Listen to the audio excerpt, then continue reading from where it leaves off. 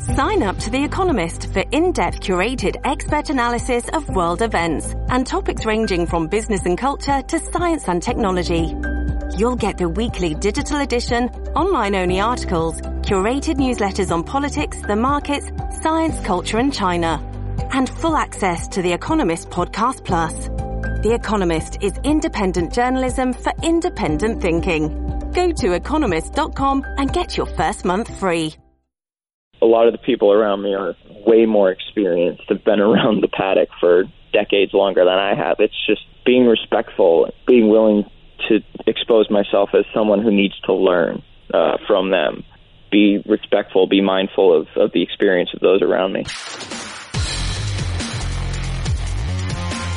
Welcome to the Sports Business Radio Podcast. I'm your host, Brian Berger. You can find the Sports Business Radio Podcast, 15 years, over 600 episodes featuring conversations with the biggest names in sports like David Stern, Pete Carroll, Chris Evert, Jeannie Buss, Michael Vick, Andre Iguodala, Mark Cuban, Tom Rinaldi, Charles Barkley, Jack Nicklaus, Lindsey Vonn, Eric Spoelstra, Aaron Rodgers, and Steve Nash on iTunes or at sportsbusinessradio.com. Subscribe, rate, and review the Sports Business Radio Podcast on iTunes, and everyone who posts a review on iTunes will be eligible to be selected to join us in our studio audience at one of our Sports Business Radio roadshows presented by Boingo. And we're also on Spotify now, so you can find us there. Follow us in between podcasts on Twitter at SB Radio. We've been named a top 50 follow by Forbes.com for 3 consecutive years, and on Instagram at Sports Business Radio. Well, thanks for joining us on this edition of Sports Business Radio. George Steinbrenner IV is my guest on this week's edition. Co-owner and partner with Harding Steinbrenner Racing. Yes, he is related to the boss and the namesake of the boss. He's 22 years old. I had a chance to meet him this past weekend at the Portland Grand Prix. His driver, Colton Herta, is age 19. They've become the youngest duo to ever win an IndyCar race. They're injecting some youth into IndyCar. It was really interesting to tour his transporter, sit in the pits with him a little bit, and I think you're going to enjoy the conversation that we have on this week's edition of Sports Business Radio. I'm joined, as always, by our executive producer, Brian Griggs. Griggs, how's it going? I'm good, and 22, man. Can you imagine? When I was 22, I was not doing what he's doing, so it's pretty impressive what he's doing, and you know, the family name, and the really cool interview. He tells some good stories. Impressed by his being at 22 and what he's already doing. Well, and the thing I like is this. It would be so easy for someone with the last name of Steinbrenner to write a big check, right, to be given a team, to be fast-tracked, no pun intended, to team ownership. But he didn't do that. He paid his dues. He mopped floors. He answered phones. Yep. He put drinks in the refrigerator, got people coffee. And I think because of that, he's earned the respect of his peers and his team and the people who are older than him. Because you know what? It's got to be tough to be 22 and have people look at you and go, okay, I'm going to listen to the 22-year-old, or I'm going to respect the 22-year-old, and that they know their stuff. And he obviously knows his stuff, especially after watching him up close and in person at the race this past weekend.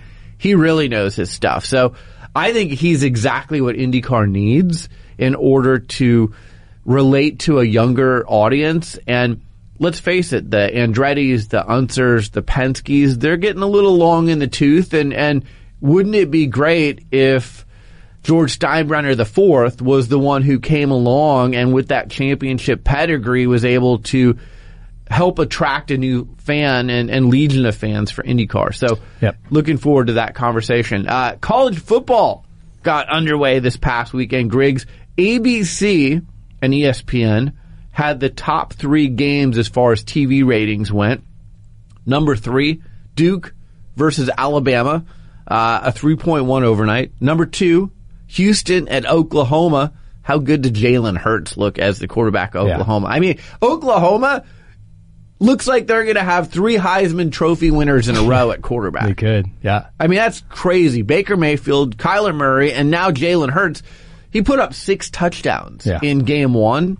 I mean, if he puts up those kinds of stats every game, I don't know who's going to beat him. So 3.6 overnight for that game. And then the number 1 rated game of the weekend was Oregon versus Auburn, pitting two top 20 teams against each other, a 4.4 overnight.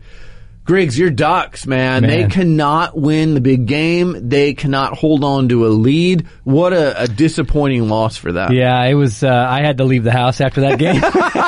You were a little hot under the collar. I was a little hot under the collar because it was like too many chances to win that game. But they owned that game. They controlled the whole game, and in typical Oregon Ducks fashion, they have a meltdown in the last 5 minutes, and they let the team back. They always leave the door open. That's the best way I can put it, is they always leave the door open.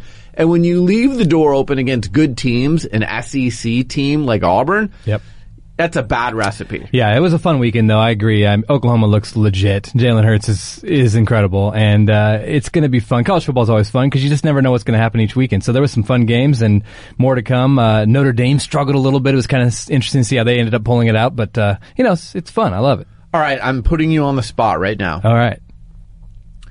Is the national championship going to be any other combination than Alabama-Clemson?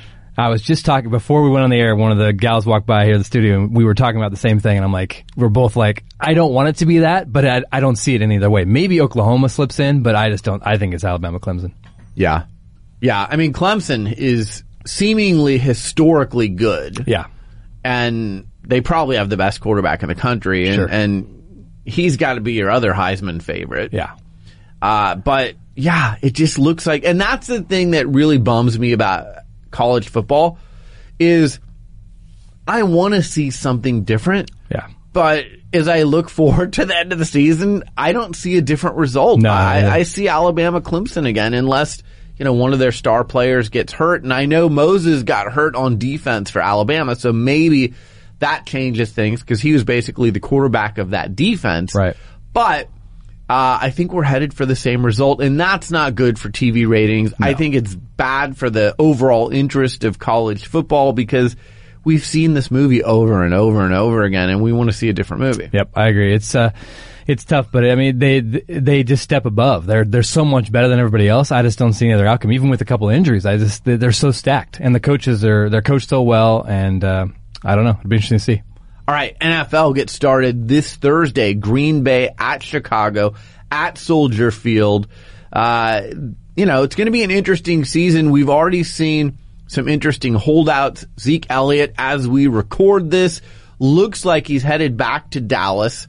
Rumors are that he's going to sign the highest contract ever paid out to a running back. It's so interesting to see the back and forth between Jerry Jones and Zeke Elliott's camp and what they want and how the contract gets structured and how much guaranteed money there is and blah, blah, blah, blah, blah. But, one thing you can't argue is running backs are getting paid less and less. So their leverage is not great. Then you see what's happened to someone like Todd Gurley, who signed the most recent highest paid running back contract, and now he's hurt.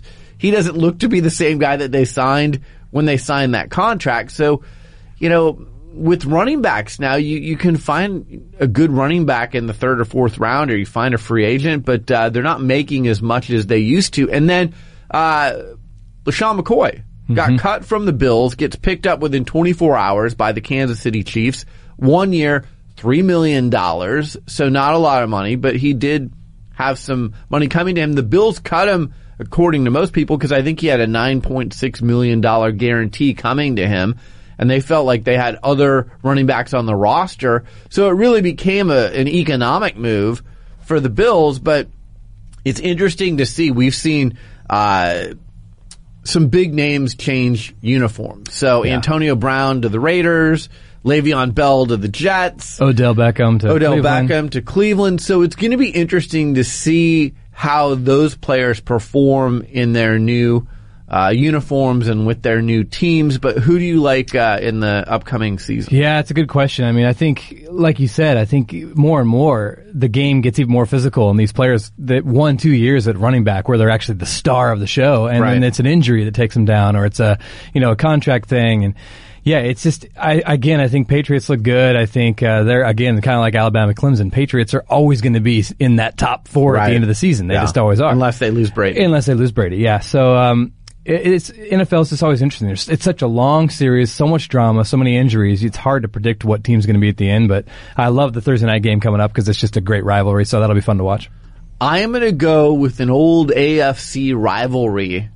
Cool. To play in the Super Bowl. All right. I'm taking Kansas City in the AFC. Nice. And I'm taking Seattle. Oh, yeah. In the NFC. I love it. The Clowney acquisition. Yep. I think their defense is maybe the best in the NFL now. Yeah. They've got some monsters on that defense.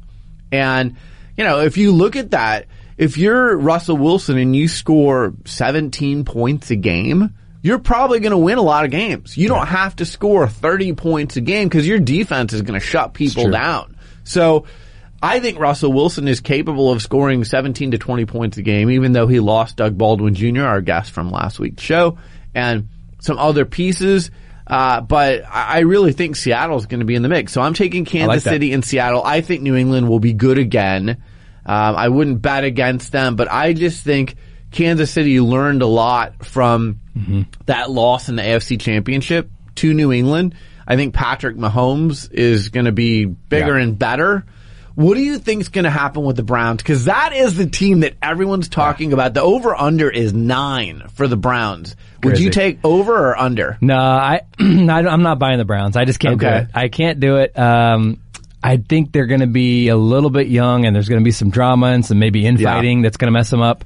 You got some crazy egos on that team now. You got a lot of opinionated players, coaches. So it'll be fun to watch how it progresses. But I think obviously they're going to be better, I think, than last year. But I don't think they're going to be all the way to the end. So they won 7 games last year, 7, 8, and 1. The over under is 9. I'm also going to go under. Yeah, I think they're going to be good. I don't think they're going to be as good as people say. And I also think, like you said, Freddie Kitchens is the head coach now. I cannot wait to see how he handles the first Baker Mayfield or Odell Beckham Jr. or Myles Garrett or Jarvis Landry blow up, because there's a lot of alpha dogs in that locker room, and it is coming, and we'll see how that gets handled. And you know what? Cleveland has a tough early schedule, so they could get out of the gate 1-3, and the wheels could come off pretty quickly. Right. So it's going to be interesting to see what happens there.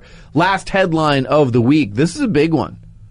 David Glass and the Glass family has officially sold the Kansas City Royals after much speculation and rumors about whether or not the team would be sold. They were sold to a group led by Kansas City businessman John Sherman for $1 billion.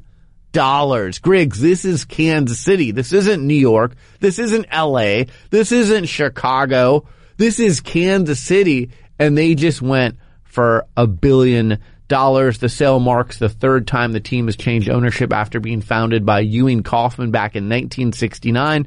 The Glass family purchased the team in 1999. So here's an organization that is used to stable ownership.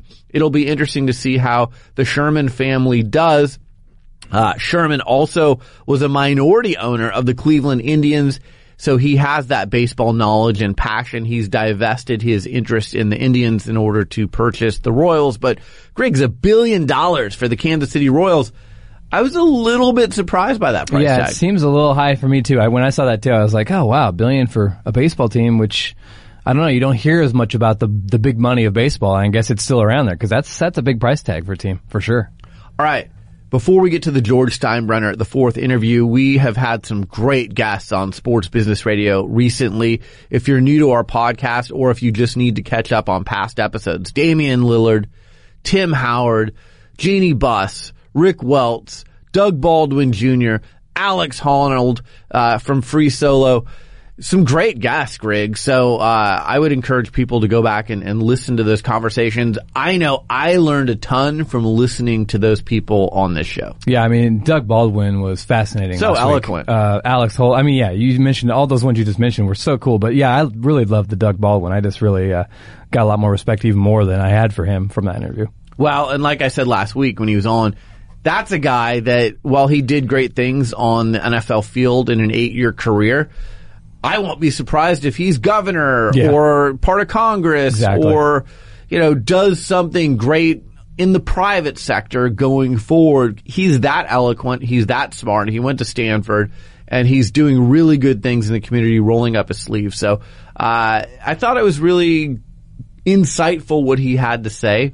And I would say all of our guests have been very insightful recently, and we have a good list of guests coming up. You're going to want to stay tuned to see who those are. But coming up on this week's show and coming up next, George Steinbrenner IV, the youngest IndyCar owner at age 22. He's already finding success. And with a name like Steinbrenner, championships, it's what it's all about. You're listening to Sports Business Radio. We'll be right back. One word you wouldn't typically associate with a dress shirt is comfort. However, the folks over at Mizzen in Maine are changing this. Their shirts are incredibly comfortable. Mizzen in Maine makes dress shirts for men that fixes everything that's ever been wrong with shirts for so long. Their shirts breathe, stretch, and wick away moisture. It's like athletic wear disguised as a dress shirt, making them great for travel. They've taken the hassle out of looking great through wrinkle resistance and the ability to wash your shirts at home.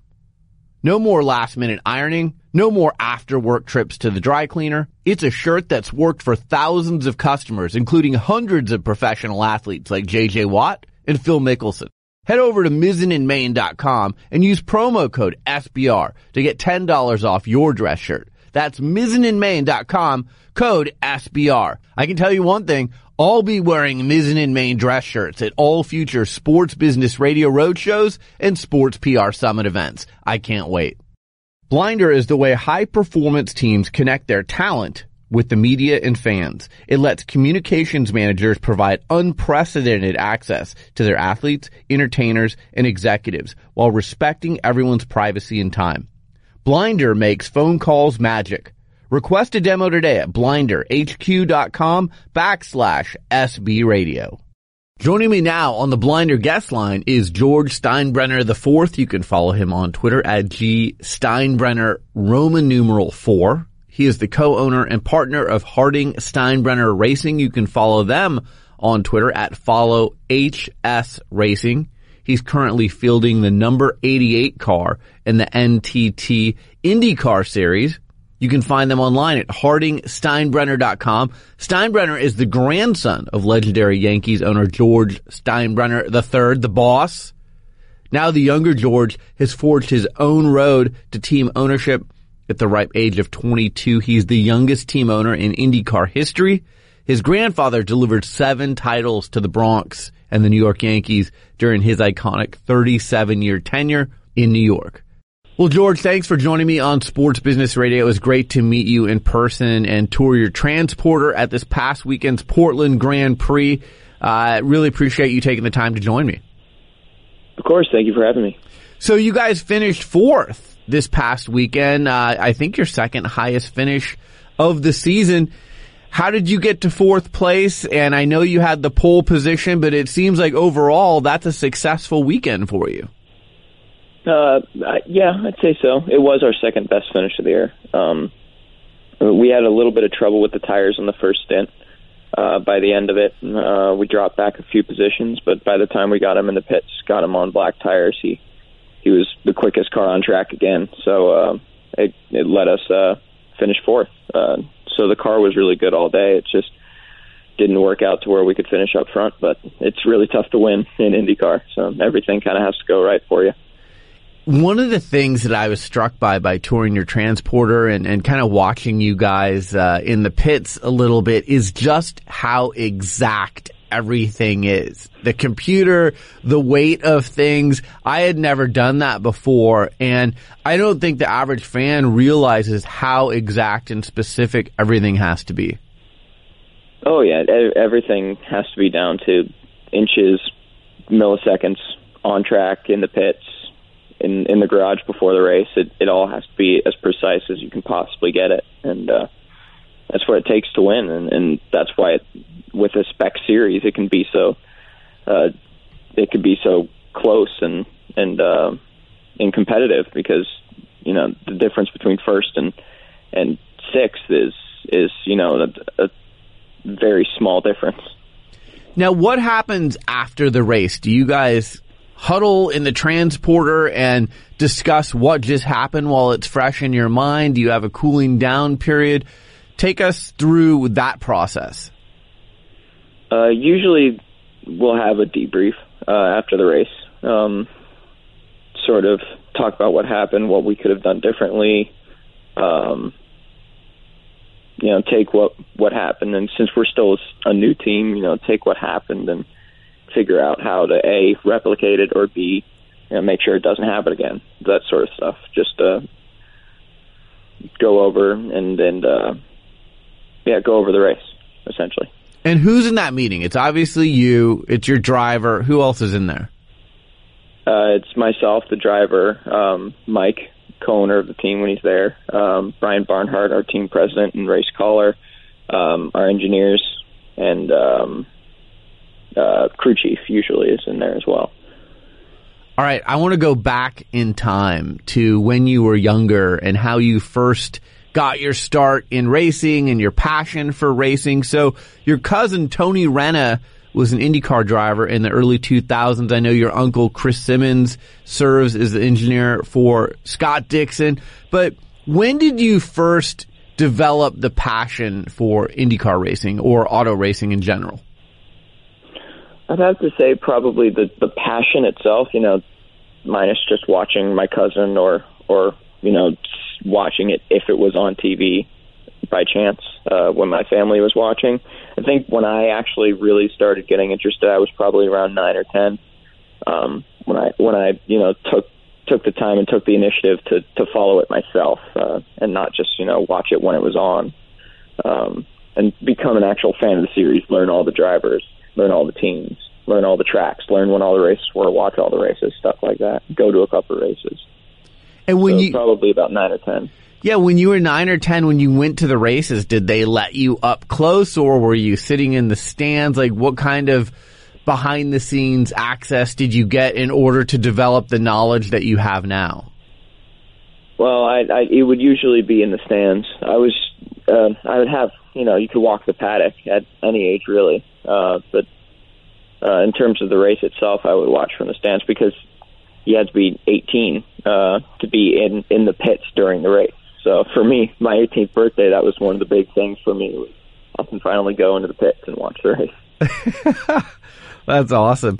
So one of the things I told you when I saw you this last Friday is I've heard and read so many stories of the fact that you did the dirty work and you got your hands dirty before you became a team owner. Obviously, with your last name, it could have been a fast track for you to team ownership. But, you answered phones, you mopped floors, you filled coolers and fridges, you got people coffee. How did that help you with the people you work with now, and maybe just show you all the ins and outs of what racing is so you have that knowledge now? That was huge. I mean, being able to, do the cleaning in the shop, answer the phones, at the track, really, working logistics and getting lunch for the crew and taking care of the driver. It sort of just gave me the most inside look you can have on sort of how the team operates during the race weekend and the things that have to be done, because the small things that have to be done, and making sure there's enough water in the coolers, making sure that the crew gets fed, stuff like that. It's the really important stuff that, I had to do. So therefore I was able to learn how to do it. And so it helps me now in understanding, how that bottom level works. One of the quotes I read from you is you said, whenever I enter a new room, there are always going to be the preconceived notions when it comes to my name. But I also believe that how I handle myself when I walk into that room is what determines how people will perceive me in the end. So I try and do that the right way. What's the right way? Especially being in this environment where a lot of the people around me are way more experienced, have been around the paddock for decades longer than I have. It's just being respectful and being willing to expose myself as someone who needs to learn from them. not being too assertive when someone with 30 years more experience than me has something to tell me. You know, it's all about learning for me, really, still, being so new to this. So in the sport itself, it's really just be respectful, be mindful of the experience of those around me. But you bring up a good point with people being older than you and knowing when to be assertive and when not to be assertive. If you have to be assertive, what is the right way to be assertive with people who are older and more experienced? I think you really have to gain their respect first, the respect for knowledge of the situations. Like if I feel very confident, and I feel confident that the person I'm being assertive to feels confident in my knowledge, I have to be sure of that first. And it's getting easier and easier, obviously, as I learn more. But being sure of myself and being sure that the person I'm speaking to is sure of me as well. You're listening to Sports Business Radio with our guest, George Steinbrenner IV. We'll be right back after this. When it comes to stadiums and arenas, every sports pro knows wireless wins. And when it comes to the best wireless technology for your venue, look no further than Boingo Wireless. Boingo is the largest operator of indoor wireless networks in the U.S., providing state-of-the-art Wi-Fi and cellular services that power amazing fan experiences. And Boingo makes keeping your stadium connected easy today and in the future. Thinking about 5G? Boingo's expert team helps you carry the ball through a complex technology landscape to deliver wireless solutions that will delight fans and deepen loyalty season after season. Here's another kicker. Boingo is simply the best connected experience for your business. With Boingo, stadiums and arenas enjoy unique operating efficiencies, revenue opportunities, and digital insights into their fan base. That's a win-win. Boingo works with major league sports venues like Soldier Field, Vivint Smart Home Arena, State Farm Arena, and university stadiums like University of Louisville and K-State. Our thanks to Boingo for their continued support of Sports Business Radio. We're excited to showcase how technology is changing the business of sports. If you would like more information on Boingo Wireless, visit boingo.com or email sports@boingo.com. Now, back to Sports Business Radio with our guest, George Steinbrenner IV. I want to talk about the Herta family for a minute. Brian is someone who's a legendary person in the IndyCar world, and it sounds like he's a mentor for you. And then ironically now his son Colton is your 19-year-old star driver. They've been a big part of your life. Let's start with Brian. What did you learn from him? And I know he's one of the people that kind of made you put in that dirty work and get your hands dirty a little bit as you learn the business. Yeah, I mean, Brian from the very start has been, as you said, a mentor to me. He was a single car team owner for years, and that's how I met him. He was running Brian Herta Autosport in IndyCar, and actually in Indy Lights at the time. He hadn't even run an IndyCar yet. So just sort of seeing and learning from his experience as a one-car team owner back when I was first getting really, really interested in IndyCar. And then obviously he took me under his wing and brought me over so I worked as an intern for his rallycross program. And so that was sort of the start of the learning process for me, and he's been at the forefront of it from the beginning since that rallycross program. I still go to him seeking advice, and thankfully now that web has expanded to people like Michael Andretti and J.F. Thorman, president of Andretti Autosport. People Brian Barnhart, our team president now, who's been in the sport for a really long time. More people that I can sort of web out to and ask for advice, but it all sort of usually comes back to Brian as my sort of main teacher. Yeah, essentially. It's great to have a mentor like that. And then Colton, again, your 19-year-old star driver. He's been so successful. You guys have become the youngest duo to ever win an IndyCar race together. he is someone that you've become friends with too. So not only is he your driver, but you're around the same age. He's 19, you're 22.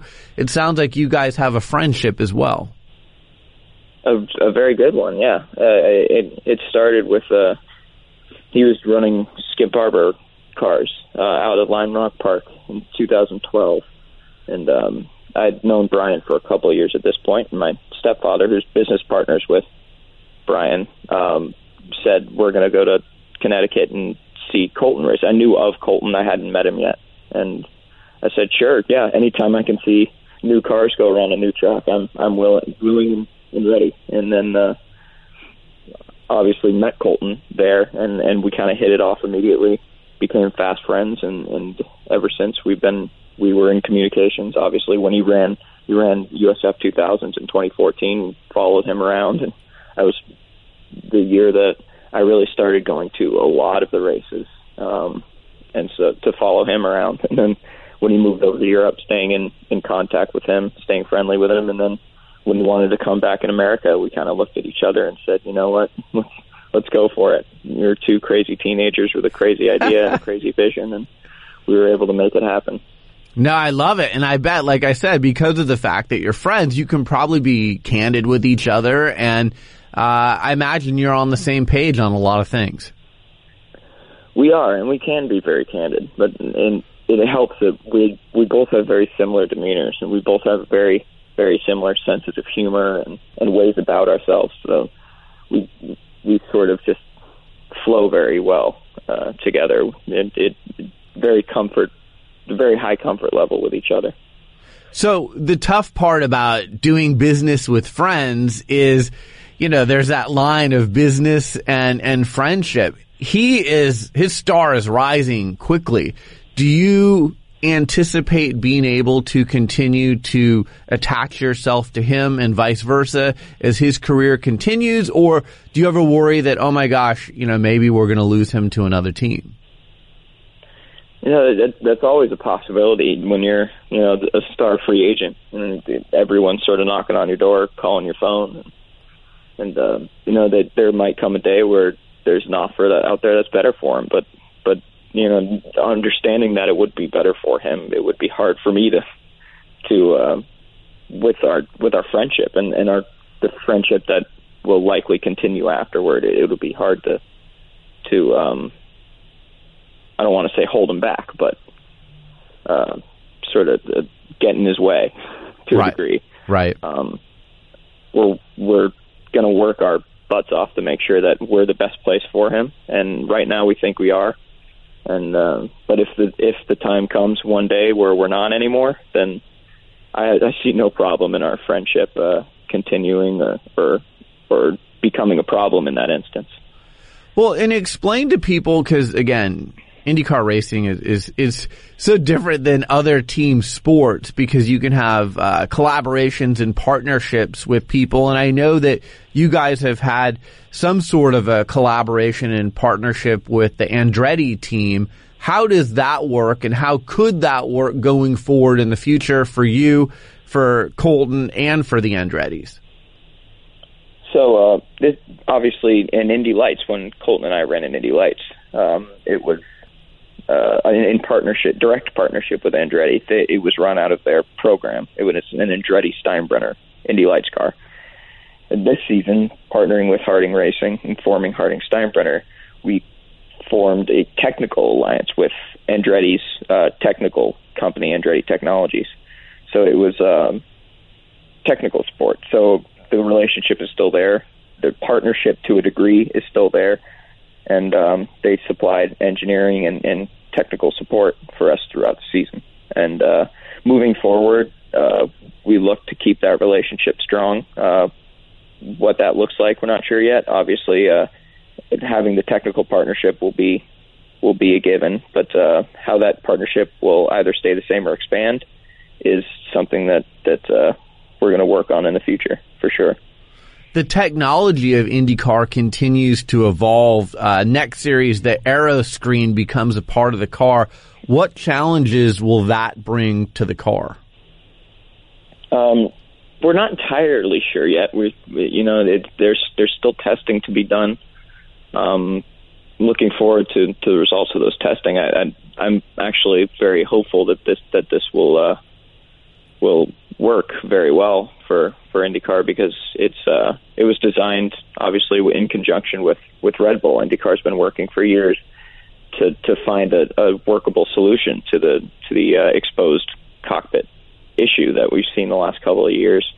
The halo that the FIA cars are running wouldn't work really in IndyCar, because with the high speeds of those ovals,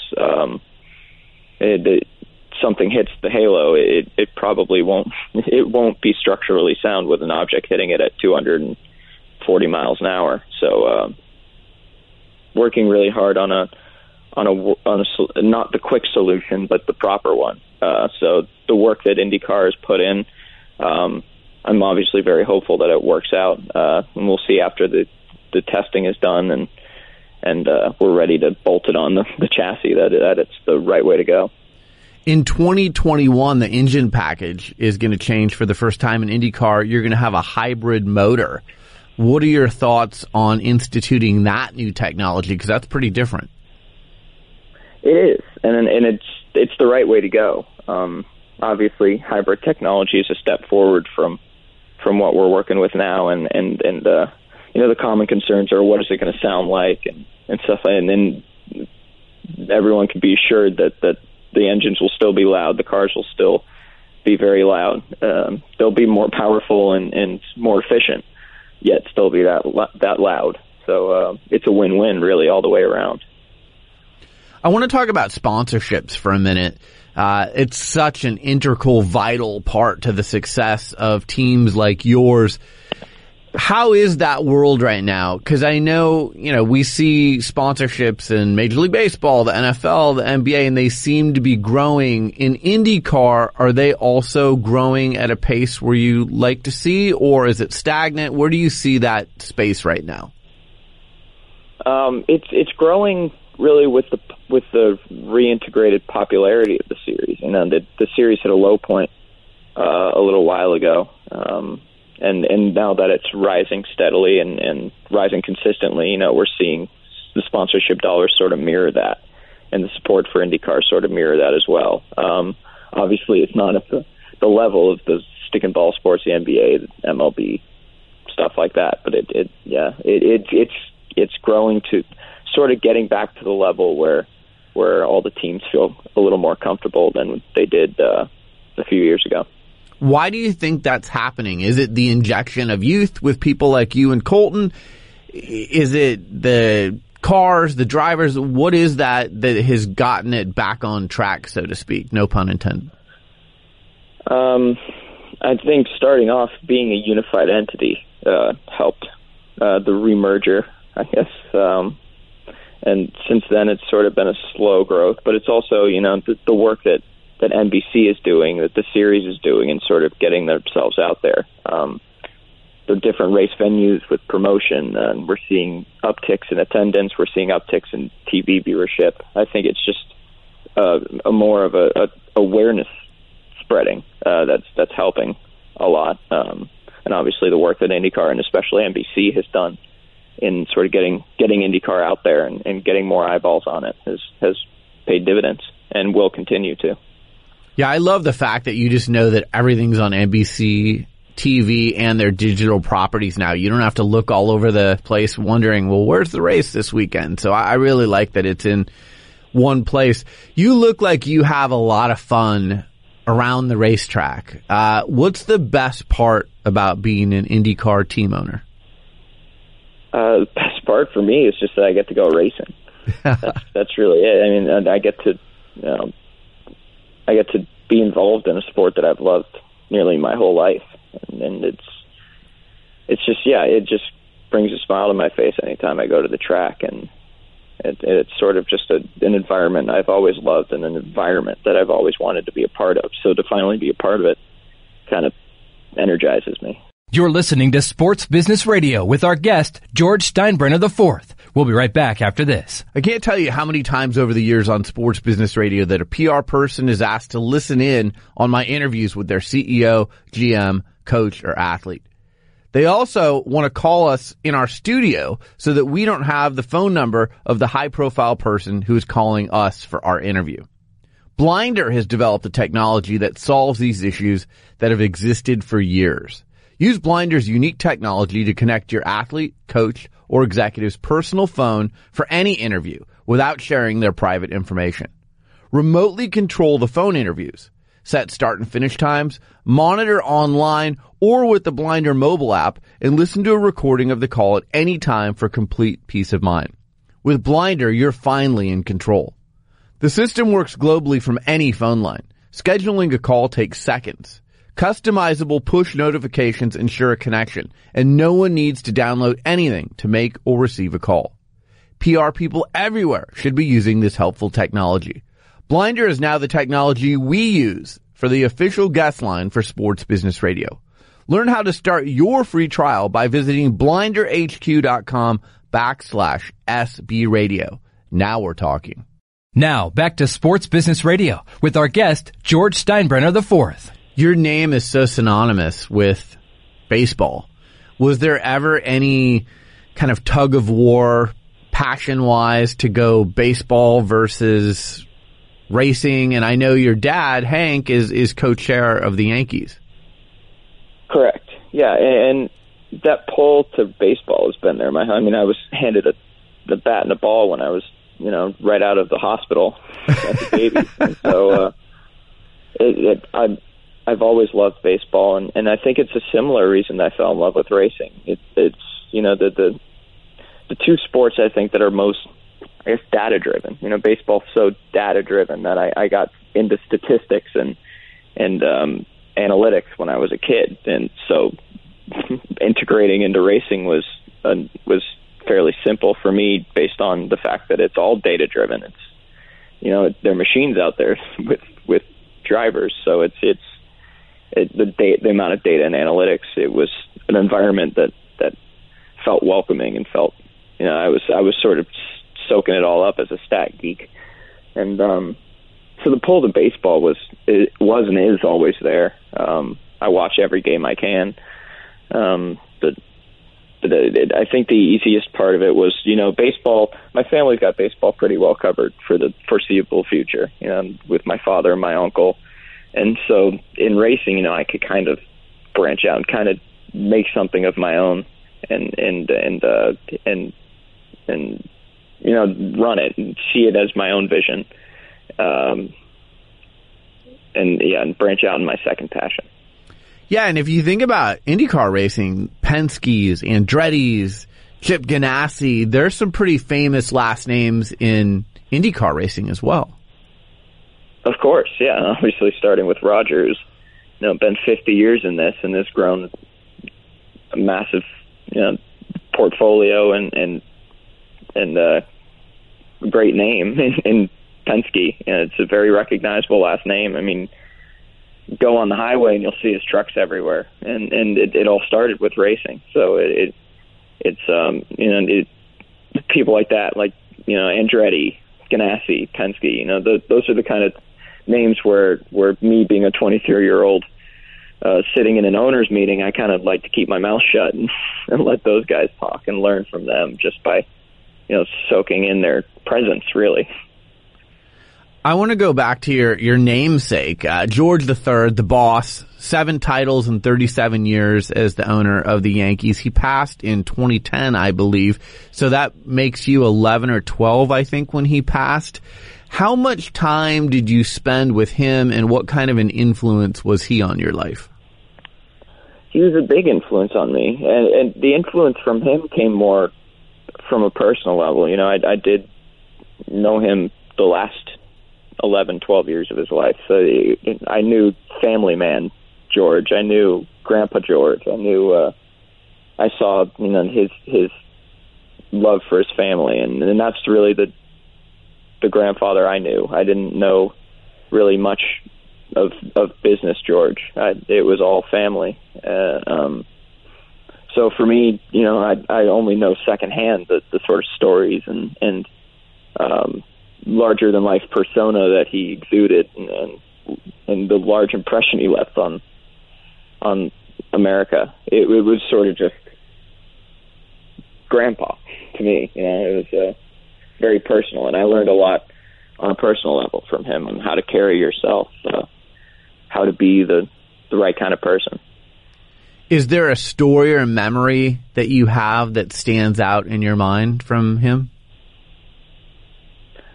When I was a kid, I don't know, just because I'm sitting in here down in Florida at the moment, he would always, it's just a funny story, he would always, he would come and visit every single one of his grandchildren every Sunday. He would go, because he had 4 children who had a bunch of grandchildren, so he'd make 4 visits every Sunday. And he would come and visit, and he would always call my room his room, because it's, I have the same name as him. So he's like, well, this is George's room, right? Well, yeah, that's my room. So he'd come in my room and just sort of take it over. It was funny. That was always one of the best memories I had, because it was a recurring memory happening every Sunday. It was funny. That's so great. That's so great that you had that regular contact with him. And like you said, it's a side that a lot of people never got to see. And, I've heard from various people that he was a really good family person. You got to throw out the first pitch at the Little League World Series recently. I bet that was a lot of fun. I would have if it did not rain. But unfortunately, I wasn't able to throw out the first pitch. Oh, no. But I was able to spend the day in Williamsport, which was really cool. Obviously, I was a guest of Honda. And I was able to do some fan interactions at Williamsport for a little bit, so it was still a good day. It just the crowning jewel of the event, I guess, I wasn't able to do, but it was a good day overall. Well, they better have you back to throw out the first pitch in the future, so you get that done when it's not raining. I hope so. I would love to go back. All right, last question for you: goals for the future. I'm sure. One of your goals, we just mentioned Penske's and Andretti's and Unsers and so many people. By the way, it was great to see Al Unser Jr. and learn that he's a consultant to your team. What a great person to have consulting your team. But when you see those names, and obviously you carry the Steinbrenner name, and you look towards the future, do you ever let yourself dream of what you want in the future? What are your goals that you want to achieve? The goals really are just, to win the Indy 500, win championships, win, and how that comes about. I don't really see myself, like everyone usually asks me, hey, next year 2 cars. Hey, 5 years down the line, you want to have 2, 3, 4 cars. And for me, it's always however many cars I need to be competitive. That's how many cars I'll run. I'd rather run one car that's capable of winning the Indy 500 or winning a championship, opposed to having 2 that, you're finishing 10th and 11th every weekend. So for me, it's just the goal is to win, and the vision is really to just do whatever I can to make that happen. George Steinbrenner IV, you can follow him on Twitter at @GSteinbrenner, Roman numeral 4. Looks like you get on there semi-often. You like being on Twitter? I do, and I'm not as active on social media as I maybe should be. It's just not usually my nature, but I have fun every once in a while. If I have something to tweet or retweet, I have fun interacting with the community. Yeah, I think they really like interacting with you, and I think they love to see your success at such an early age. And what you and Colton are building and your whole team is pretty special to watch. So thank you so much for making the time to chat with us on Sports Business Radio. And thanks, like I said, for the meet and greet in person at the Portland Grand Prix. That was a lot of fun, and continued success to you in the future. Thank you. Thank you again for having me. You're listening to Sports Business Radio. We'll be right back. Open Doors helps athletes share content on social. Founded in 2012 by 2 former Nebraska football players, Open Doors has become the world's leading athlete marketing platform. More than 6,000 athletes around the world use Open Doors to receive content from partners and publish to their personal social channels like Twitter, Facebook, and Instagram, all with one click. Open Doors makes it easier than ever before for brands, including sponsors and licensees and properties, to push approved content through the players' social channels. Leading sports organizations like the PGA Tour, NFL Players Association, Major League Baseball Players Association, the LPGA, and dozens of professional and collegiate sports teams use the platform to send video highlights, photos, GIFs, and more to athletes. The publishing process is very easy and convenient. Once registered, athletes receive a text message when their team, league, or brand partner has content for them to share on social media. The athlete simply reviews the content and hits approve. Opendorse does the rest. If you're an athlete, start using Opendorse as a tool today to build your personal brand and maximize your value on social media. If you're a brand trying to connect with athletes who you thought you'd never be able to gain access to on your own, Opendorse is your solution. Opendorse makes athletes more accessible to the people who support them. Visit Opendorse.com or follow them on social media at Opendorse. This year marks the 100th anniversary of one of the most infamous events in American sports history, the Black Sox scandal. If you like the book or the movie 8 Men Out, hear the full story of the 8 Chicago White Sox players who were banned from baseball for conspiring with gamblers to lose the 1919 World Series. New details have been uncovered that provide fresh insight into the scandal. So subscribe to the Infamous America podcast from Black Barrel Media on Apple Podcasts, Spotify, or any player of your choice. The series is available right now. Guests appearing on Sports Business Radio will receive a dress shirt from Mizzen and Main. It's like athletic wear disguised as a dress shirt, making them great for travel. No more dry cleaning and no wrinkles. It's a shirt that has worked for thousands of customers, including hundreds of professional athletes like J.J. Watt and Phil Mickelson. It's the most comfortable dress shirt I've ever worn. Head on over to mizzenandmain.com and use promo code SBR to get $10 off your dress shirt. That's mizzenandmain.com, code SBR. Well, that's it for this edition of Sports Business Radio. Thanks for tuning in. Thanks to our show staff, Brian Griggs and Josh Blank. Thanks to our friends at Boingo Wireless for powering our Sports Business Radio Roadshow. Follow them online at boingo.com or on Twitter at Boingo. And we want to remind you all the great places you can get the Sports Business Radio podcast. We're on iTunes, we're on Spotify, Stitcher, TuneIn, wherever you get your podcast, you can find Sports Business Radio. So download us for on-demand listening. Subscribe, rate, and review us as well. We always appreciate the reviews. Follow me on Twitter in between shows at SB Radio. Follow us on Instagram at Sports Business Radio. For Brian Griggs, I'm Brian Berger. Have a great week, and we'll talk to you soon right here on Sports Business Radio.